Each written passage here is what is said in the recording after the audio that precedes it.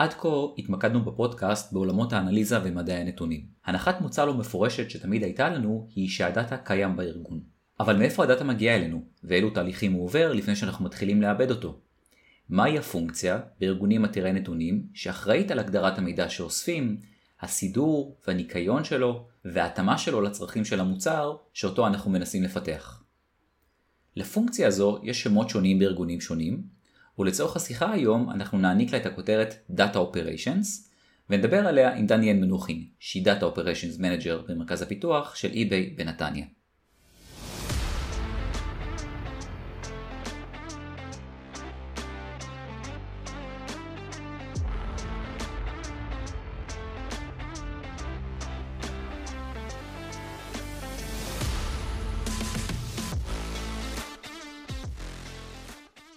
שלום לכולם וברוכים הבאים לתוכנית שלנו. אני רם, המייסד של אפסקייל אנליטיקס, מרכז הדרכה לתחום הדאטה.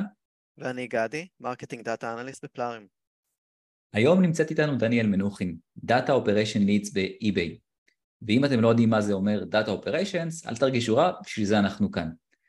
ברוכה הבאה דניאל, ממש מגניב שבאת לדבר איתנו ולהרחיב לנו את האופקים. היי, תודה שהזמנתם אותי. איזה כיף שאת פה. אז דניאל, בואי ספרי לנו קצת על עצמך ועל המסע שלך לעולם הדאטה. סיימתי ב-2014 תואר בבלשנות ומגדר, ובעצם התחלתי לחפש את עצמי באיזשהו שלב. עכשיו היו לי איזה 3 עבודות חלקיות כאלה שמאוד אהבתי, כאילו אהבתי, הם כולם היו אדמיניסטרציה כזה ובק אופיס, אבל אמרתי, אוקיי, צריך כאילו למצוא משהו במשרה מלאה באיזשהו שלב, אז ניסיתי לחשוב, אוקיי, מה מעניין אותי, מה כיף לי. עכשיו, באותו זמן עבדתי, אחת העבודות הייתה בעצם, הייתי מזכירה במשרד עורכי דין, ומה שהבנתי, אחד הדברים שאני ממש טובה בהם, זה פשוט להבין איך תהליך עובד end-to-end, ואז בעצם להשתמש בזה כדי לקצר אותו. אז למשל, פעם ראשונה שבאתי לעבודה, קיבלתי ערימת תיוקים ענקית, לקח לי 20 שעות עבודה end-to-end להכניס את כל התיוקים לקלסרים, אחרי שהבנתי וסידרתי את התהליך, זה היה 4 שעות end-to-end. ואז ברגע שזה היה הסדר גודל, גם התפניתי לדברים יותר מעניינים, והתחלתי לעשות עוד כל מיני דברים במשרד. אז חשבתי, אוקיי, מה זה הדבר הזה? זה דאטה, כי בעצם חלק מהסיבה שאני יכולה ב4 שעות לעשות תהליך של 20 שעות, זה כי א', אני זוכרת מספרים ממש טוב, זוכרת בדיוק איפה כל דבר נמצא, וזהו, וזה שסידרתי את התהליך כאילו ככה שהכל יעבוד כמו שצריך. אז אמרתי, טוב, דאטה, כאילו, אנשים שאוהבים לנבור, אז במה אנחנו רוצים לנבור? בדאטה. אז השאלה הבאה, איזה מקצוע? אז אמרתי, פשוט התחלתי לגגל, ראיתי, אוקיי, דאטה אנליסט, זה כנראה הכיוון. עכשיו, ידעתי שאין לי שום קישור, לא היה לי שום קישור שיכולתי להתגאות בו, לא ידעתי SQL, לא ידעתי Excel, לא ידעתי כלום, ואמרתי, טוב, אני אתחיל לחפש, נראה מה יקרה, אז ניגשתי לכל מיני משרות, חלקם איכשהו עברתי את המבחנים המקצועיים, אין לי מושג איך, וכן, לא, בדיעבד היה איזה סטארט-אפ שהגעתי כאילו לרעיון מנכ"ל שם, ואני אומרת באיזה קטע, אני לא מבינה, אבל בסדר. ואז באיזשהו שלב מצאתי משרת תיוג, עכשיו, הם בכלל הגדירו את זה בתור research assistant, זה היה הטייטל אגב. חיפשת משרת דאטה אנליסט ודרכה הגעת לאותה משרה שעכשיו את מתארת? חיפשתי משרות שקשורות לדאטה איכשהו. לדאטה באופן קשרי, אוקיי, סבבה. כן, זה אפילו לא היה שום דבר ספציפי, פשוט חיפשתי משרות עם דאטה ושזה לא דברים כמו דאטה אנג'יניר לא יודע, דברים כאלה שבכלל אין סיכוי שמישהו ידבר איתי. כן. אז הגעתי למשרת תיוג הזאת, ואני זוכרת שבאתי לראיון, והמבחן המקצועי היה בעצם לתייג, ואמרתי, וואלה, זה מושלם, אני בן אדם שלא משתעמם מכלום, אז כאילו, ממש אפשר לשים אותי לתייג שעות, כאילו עבדתי שם שנה בערך, פשוט עד שהסטארט-אפ נסגר. וואו, אז כשהבנת בעצם במה התפקיד, שמעת שירת מלאכים ברקע? כן, זה פשוט הרגיש לי כזה, וואו, איזה תפקיד שכאילו פשוט מתאים למי שאני, כי דניאל סתם, מה שסיפרתי על המשרד עורכי דין שעבדתי בו, אז כאילו, אני חושבת שפשוט בגלל שהיה לי סבלנות לנבור ולעשות את הכישורים, ולעשות כאילו מה שייך לאיפה כזה, אז זה מה שבסוף כאילו הקל עליי לעשות דברים. אז זהו, אז זו הייתה המשרה, וזהו, נגמר לי המשפט. אוקיי.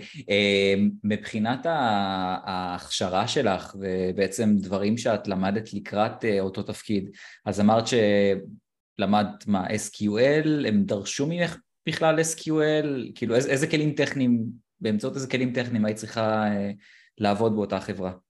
אז א', לא דרשו כלום, בעצם התיוג התבצע באיזשהו כלי פנימי שבנו בתוך החברה שבעצם מחזיק את התיוגים. עכשיו, האתגר הגדול בגיוס לתפקידים האלה, שבעצם בגלל שזה עבודה שהיא די שוחקת, אז האתגר זה למצוא את האנשים שיש להם את הסבלנות לשבת ולתייג בעצם. ואני זוכרת שדיברתי אחרי זה עם המנהלת שמה, שגייסה אותי, אז שאלתי אותה איך כאילו מבחינתי כל התהליך של הגיוס היה מאוד קל, כי אני כזה, אוקיי, אני מגיעה, תיוג זה לא עבודה קשה. אני חושבת שהיה עוד ראיון, לא זוכרת איך זה הלך בדיוק, כי זה כבר לפני כמה שנים. וכאילו כל התהליך הרגיש לי, כאילו אמרתי שאני רוצה ואמרו לי בואי וזהו. אז היא אמרה שבאמת, שזה באמת הבעיה שלה, שכאילו בעיקרון כל אחד יכול לעשות את זה, אבל השאלה למי יש סבלנות לעשות את זה.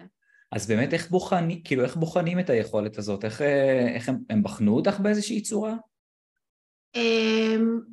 אז זהו, אז נתנו לי מבחן, אני לא זוכרת את הפרטים של המבחן, אני זוכרת אבל שבעצם היו לי כמה תיקיות עם תמונות, והיה איזושהי שאלה שהייתי צריכה לעשות, כאילו, אני לא זוכרת אם זה היה למיין את הדברים, או להגיד, היה איזה משהו עם הסוג של שפות שזלונג, כאילו להגיד מה שייך ולא שייך לקטגוריית שפות שזלונג. עכשיו, אני לא יודעת מה הקשר בדיעבד, אבל אני חושבת שמה שהיא רצתה לראות זה פשוט, א', אם אני שואלת שאלות, ב', אם אכפת לי שזה יעשה כמו שצריך. כן. אז מקודם את התחלת להגדיר את התפקיד הזה שנקרא דאטה-אופס, ואת, עכשיו אנחנו דיברנו על תיוגים, ואת גם דיברת על כל השלב המקדים הזה של לבדוק את הדאטה ולראות שהוא תואם למה שהיוזרים מחפשים או למה שאמור להופיע בממשק. יש לו עוד חלקים? כאילו יש את הנושא הזה של התיוג, יש את הנושא הזה של הוולידציות, יש עוד נקודות כאלה שדאטה-אופס עושים במהלך העבודה שלהם? כן, אז אני רק צריכה לתקן אותך, דאטה-אופס, בעיקרון אם אתה מגגל דאטה-אופס זה יכול להיות אחד משני דברים, זה או אנשים שבונים את הכלים האופרטיביים, או שזה אנשים שממש עושים את האופרציה. עכשיו, מה זה האופרציה? למשל, אני אשאר כל פעם אני אשאר כל זמן עם הדוגמה של מודל של machine learning, רק בגלל שזה הכי קל להבנה. יש לך מודל, ואתה צריך בשבילו דאטה מתויג, צריך שמישהו ינהל את התהליך הזה. עכשיו, בהרבה חברות זה לא תפקיד נפרד, אם הם לא עובדים בסקייל. אבל ברגע שאתה עובד בסקייל, צריך שמישהו, למשל, יהיה אחראי, להבין איזה דאטה צריך כרגע לתייג בשביל המודל, לשלוח את זה למתייגים, כדי לשלוח דאטה לתיוג למתייגים, בעצם הם צריכים guidelines מאוד מאוד ברורים, אני סתם דוגמה מהעבודה שלי כמתייגת, אני זוכרת ביום העבודה הראשון שלי, באתי והייתי צריכה לתייג ביקיני, והמנהלת שם של הצוות הסבירה לי מה לעשות, וזה, התחלתי, הכל טוב ויפה, ואז באיזשהו שלב אני רואה ביקיני שהוא על, נכון, יש את הבובות תצוגה האלה שהן בלי ראש ובלי ידיים ובלי רגליים, אז היה ביקיני שהיה על דבר כזה, ואז באתי ושאלתי אותה, האם אנחנו רוצים לתייג ביקיני בלי גפיים? כי זו שאלה. לא, באמת, כן, אלא גם תגובה כזאת. אבל לא, זו שאלה, אתה רוצה דברים כאלה בדאטה סט שלך או לא? מישהו צריך להגדיר את זה. אז זה בדרך כלל בעצם מי שמנהל את המנהל, הדאטה-אופריישנז מנג'ר, שבעצם מגדיר את הגיידליינס, וגם עוקב אחרי זה, בעצם עושה את ה-QA על העבודה, לראות שבאמת המתייגים תייגו את זה כמו שצריך. זה גם עבודה עם הצוות ריסרצ' בעצם, כי הרי הדאטה-אופריישנז מנג'ר לא עובד בוואקום, הוא צריך לדעת מה צריך להגיע למודל. וגם אחרי זה, חלק מהדברים שעושים זה לבחון את התוצאות של המודל הרי.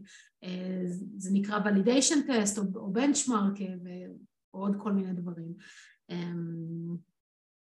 אז יש את זה, ועוד משהו שהרבה אנחנו עושים באופרציה, זה בעצם לתחקר בעיות. כלומר, יש איזושהי בעיה במודל. עכשיו, יש בעיות שהן באמת מהאלגוריתמיקה, אבל הרבה מהבעיות זה פשוט מהדאטה. למשל, סתם, לא יודעת, נניח יש פרויקט תיוג של מכוניות, ומתברר שתייגנו פיק-אפ טראק בתור מכונית פרייבט. זה בעיה. כאילו זה מייצר לך אחרי זה תוצאות שהמודל מזהה דברים לא כמו שהיית רוצה.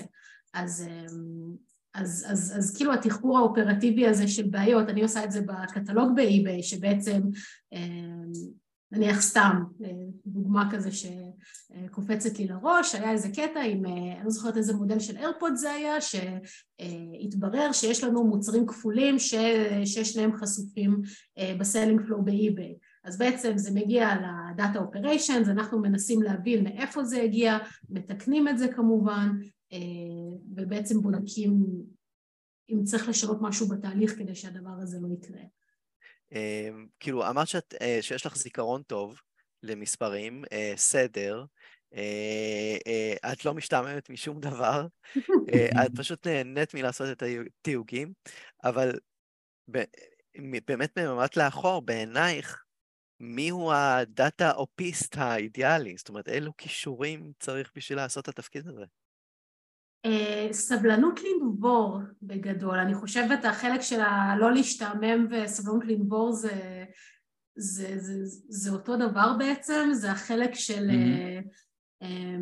נניח סתם, משהו שעבדתי עליו לפני כמה זמן, למלא תמונות באזור מסוים של הקטלוג בקטגוריה מסוימת.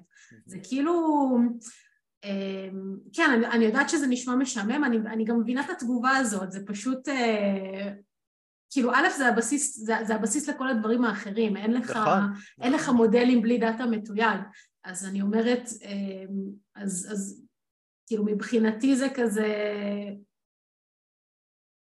אוקיי, נגמר לי המשפט, לא יודעת. זה לא, כאילו, לא יודעת, זה לא משעמם אותי.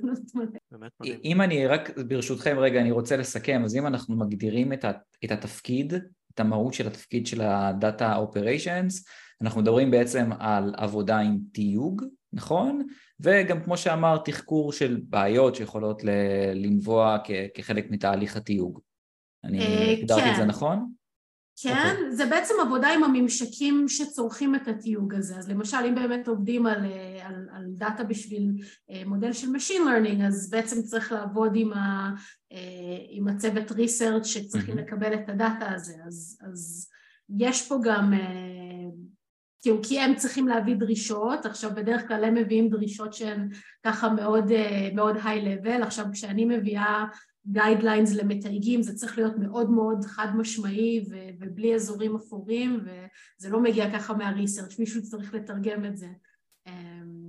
אז כאילו סוג של תיווך כזה בין העולם החיצוני לבין העולם האופרציה שצריך שדברים יהיו מוגדרים היטב בו. אוקיי, יש לי עוד שאלה, אולי כן, שאלה של דיוט בתחום, אבל תיוגים זה לא משהו שמודלים של Machine Learning יכולים לעשות? להחליף אולי, להחליף אותנו, להחליף אתכם? אז זה נקרא Human in the Loop, שזה סוג אופרציה שבעצם במקום להחזיק צוות מתייגים, עדיין יש לך אנשים, אבל אבל בעצם יש לך מודל שעושה את רוב התיוגים, זה אגב מה ש-OpenAI משתמשים בו כדי לאמן את ChatGPT, הרי אי אפשר לתייג את כל האינטרנט. אפשר אולי להחליף חלק מהעבודה, אי אפשר להחליף אנשים. א', כדי לבנות את המודל מלכתחילה צריך דוגמאות של תיוג שהמודל יוכל ללמוד ממנו, אבל צריך אנשים שימשיכו לנטר את זה ולעשות QA ולתקן את המודל עם reinforcement learning, כי אם אתה לא תעשה את זה, יהיה לך פשוט מודל שמאכיל את עצמו, וככה כאילו טעויות מוזרות פשוט ימשיכו והתפוצצו. רק תבין איזה ראייה לטווח ארוך יש לדניאל פה, ביום שהמכונות יעלו עלינו, אותה הם לא ישעבדו רק מתוך הערכה לעבודה שלה. האמת שכן, כל הדיבורים על איך ש-GPT יחליף את כולנו לא מטרידים אותי בכלל, כי אני אומרת, ככל שיש יותר מודלים של AI, צריך שמישהו יטפל בהם. שמישהו ימשיך לעבוד על התיוגים שנמצאים מאחורי הקלעים. כן, שמישהו ינטר אותם, אין לך AI בלי אנשים, זה איזשהו סוד, לא יודעת אם לקרוא לזה סוד פתוח בתעשייה, אבל כל מי שעובד באופרציה יודע שכאילו זה ככה, אין כזה דבר תיוגים או דאטה מתויג בלי אנשים. יש אולי דאטה שהוא כאילו מראש מאוד מאוד structured, ואז לא צריך לעשות לו תיוגים, למשל אם אתה אוסף את הדאטה שלך באופן שאתה מראש יודע בדיוק מה זה כל דבר, אבל כל עוד אתה עובד עם דאטה שהוא, אתה יודע, נאסף לא יודעת מה, ממשתמשים, מהאינטרנט, מכל מיני מקומות, אתה צריך איזושהי אופרציה של לסדר את זה ולמיין את זה ולארוז את זה בשביל המודל. אוקיי. ממה שאת יודעת, דרך אגב, דניאל, זה עובד ככה גם בעוד חברות e-commerce כאלו? זאת אומרת, סתם לדוגמה, באליבאבא את יודעת מה, אפילו בנטפליקס זה עובד אותו דבר? אני לא יודעת על האופרציות שלהם, אני מאמינה שזה חייב להיות משהו, כל פעם שיש לך מודל, אני לא יודעת אם באליבאבא יש מודלים פשוט, אבל אני יודעת שיש את זה במלא חברות, יש לנו איזה גוגל דוק כזה שאני אוספת שמות של חברות שבישראל, שאני יודעת שיש להם, שכנראה יש בהם מחלקת דאטה-אופריישנז, יש לי שם כבר קרוב ל-300 חברות מכל מיני תעשיות, והאמת היא שזו נקודה חשובה, דאטה-אופריישנז יש במלא תעשיות, כאילו יש e-commerce, כמו שכמובן, מדיקל, יש גם סטארט-אפים שקשורים לחוק, כאילו, lawyer כזה, שגם להם יש מודלים,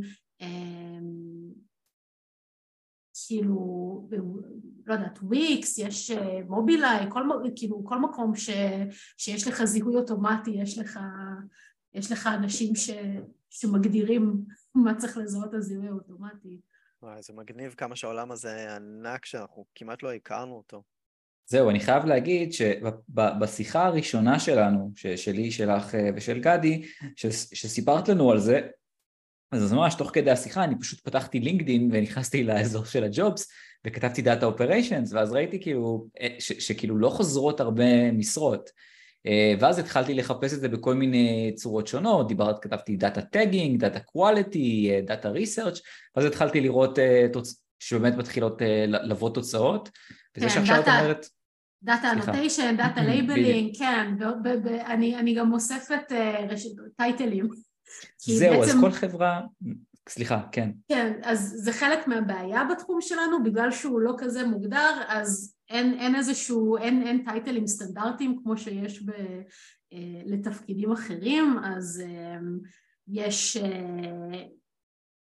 אני פשוט כל כמה זמן נתקלת בעוד טייטלים ומוסיפה לרשימה, גם לטייטלים של תיוג מידע, וגם לטייטלים של ניהול האופרציה תיוג, יש כל כך הרבה דברים שונים, זה כזה דאטה-אופריישנז, דאטה אנוטיישן, דאטה לייבלינג, דאטה קואליטי, דאטה QA, ועוד מלא שאני לא זוכרת.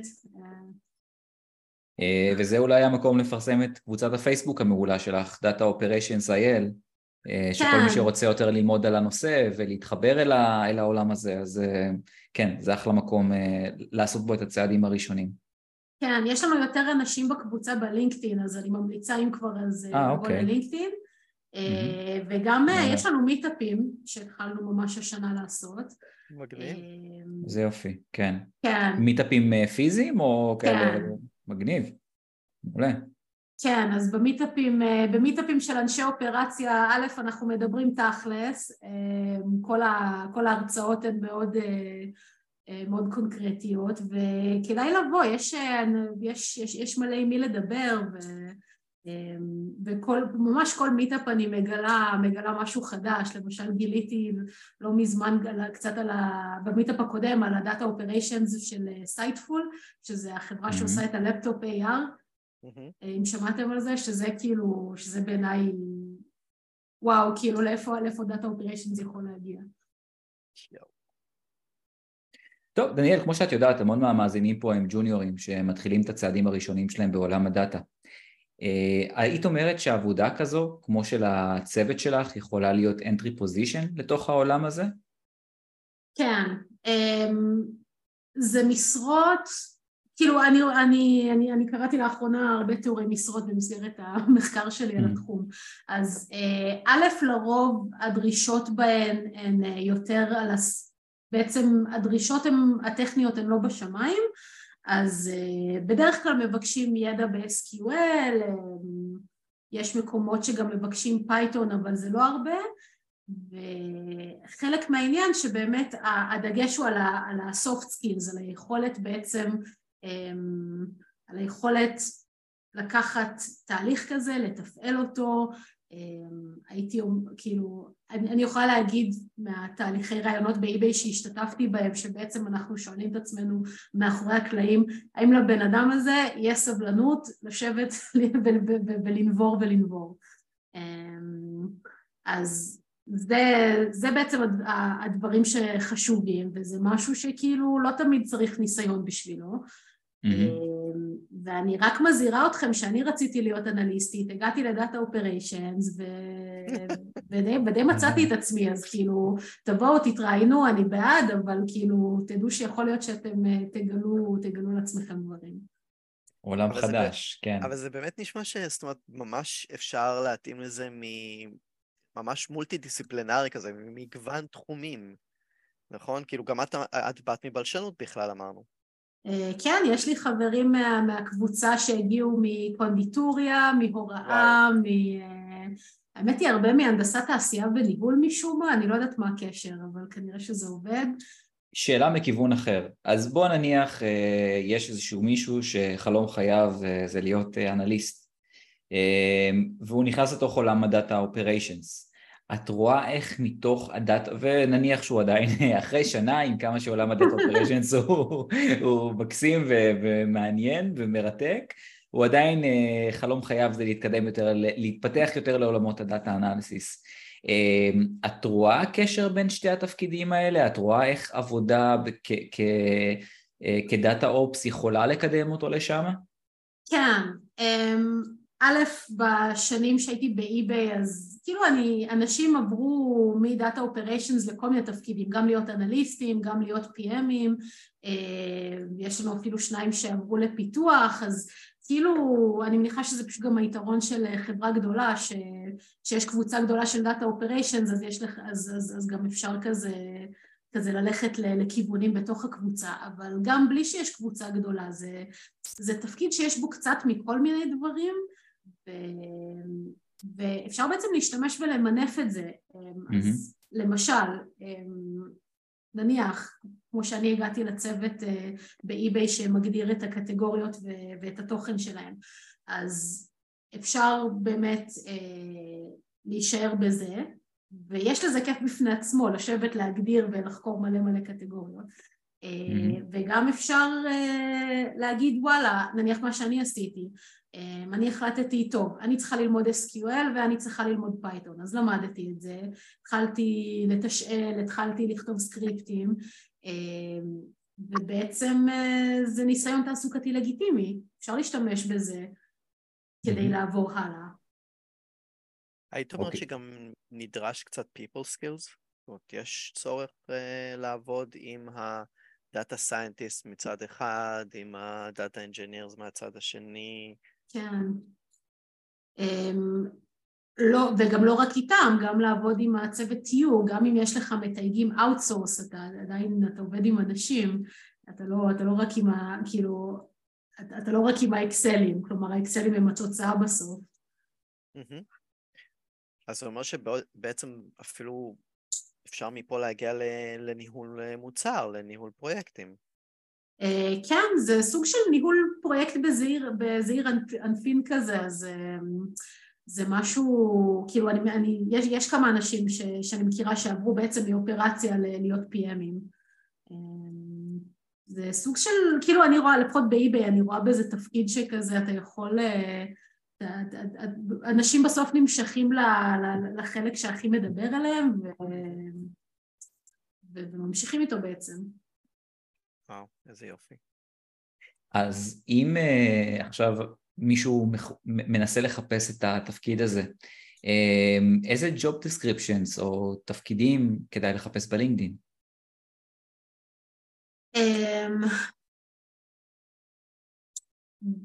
יש כל כך הרבה טייטלים, כן, כאילו נניח סתם, יש נניח data lead, שזה יכול להיות זה וזה יכול להיות דברים אחרים, או גם פעם אחת ראיתי את התפקיד הזה תחת product data manager או data product manager, כאילו יש, בגדול הייתי ממליצה להתחיל מ-דאטה-אופריישנז, data annotation, data labeling, ולהתחיל מזה. בגדול,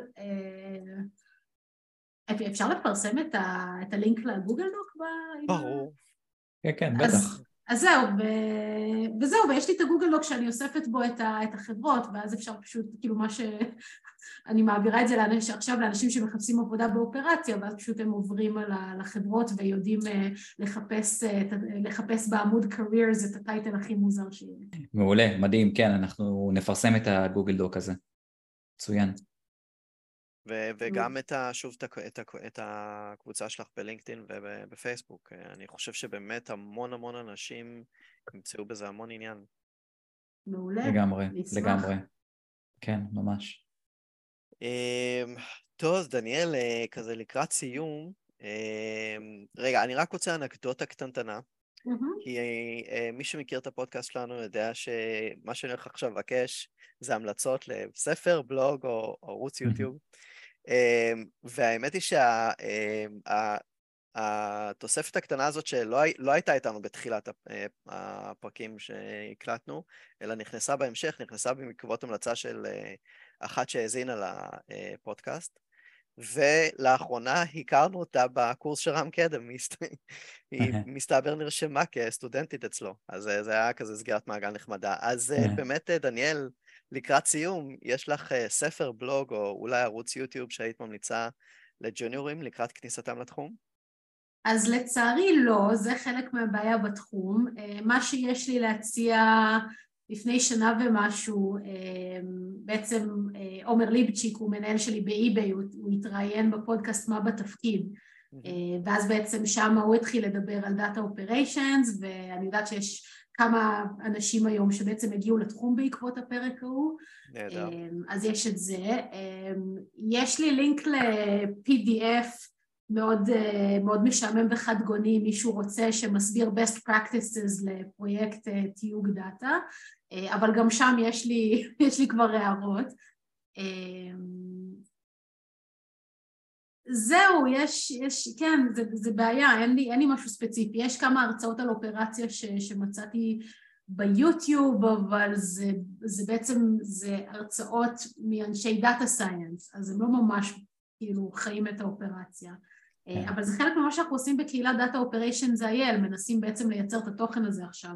למשל, לפני שבועיים אני נתתי הרצאה במיטאפ של פיידאטה על הנושא של דאטה קואליטי מהפרספקטיבה האופרטיבית, שבעצם הקואליטי של הדאטה זה די אחד הפוקוסים שלנו, כי כדי שהדאטה ילך ויראה טוב, מישהו צריך לדאוג לו שהוא יהיה באיכות טובה.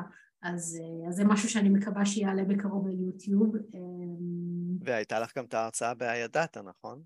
כן, נכון, באמצע מאי הרציתי בהדאטה, אבל זו הרצאה של 5 דקות, רק להסביר מה זה דאטה-אופריישנז מנג'ר,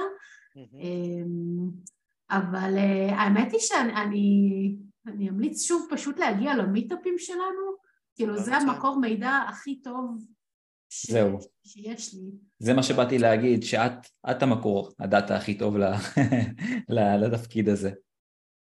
כן, ואני אשמח לדבר אגב עם אנשים, מדי פעם אני מדברת בלינקדאין וגם בפייסבוק עם אנשים על דאטה-אופריישנז שמחפשים עבודה או שמעניין אותם, או שהם עובדים בזה ועד עכשיו לא ידעו שיש קהילה, אז גם. איזה יופי, מדהים. טוב, דניאל, תודה רבה שבאת ושוחחת איתנו והכרת לנו את העולם המתפתח של הדאטה-אופס, ותודה לכם שהזמתם לפרק השמיני בעונה השנייה שלנו. אם יש לכם שאלות או הערות, אתם מוזמנים בשמחה ליצור איתנו קשר בלינקדאין או בפייסבוק, לספר לנו מה חשבתם.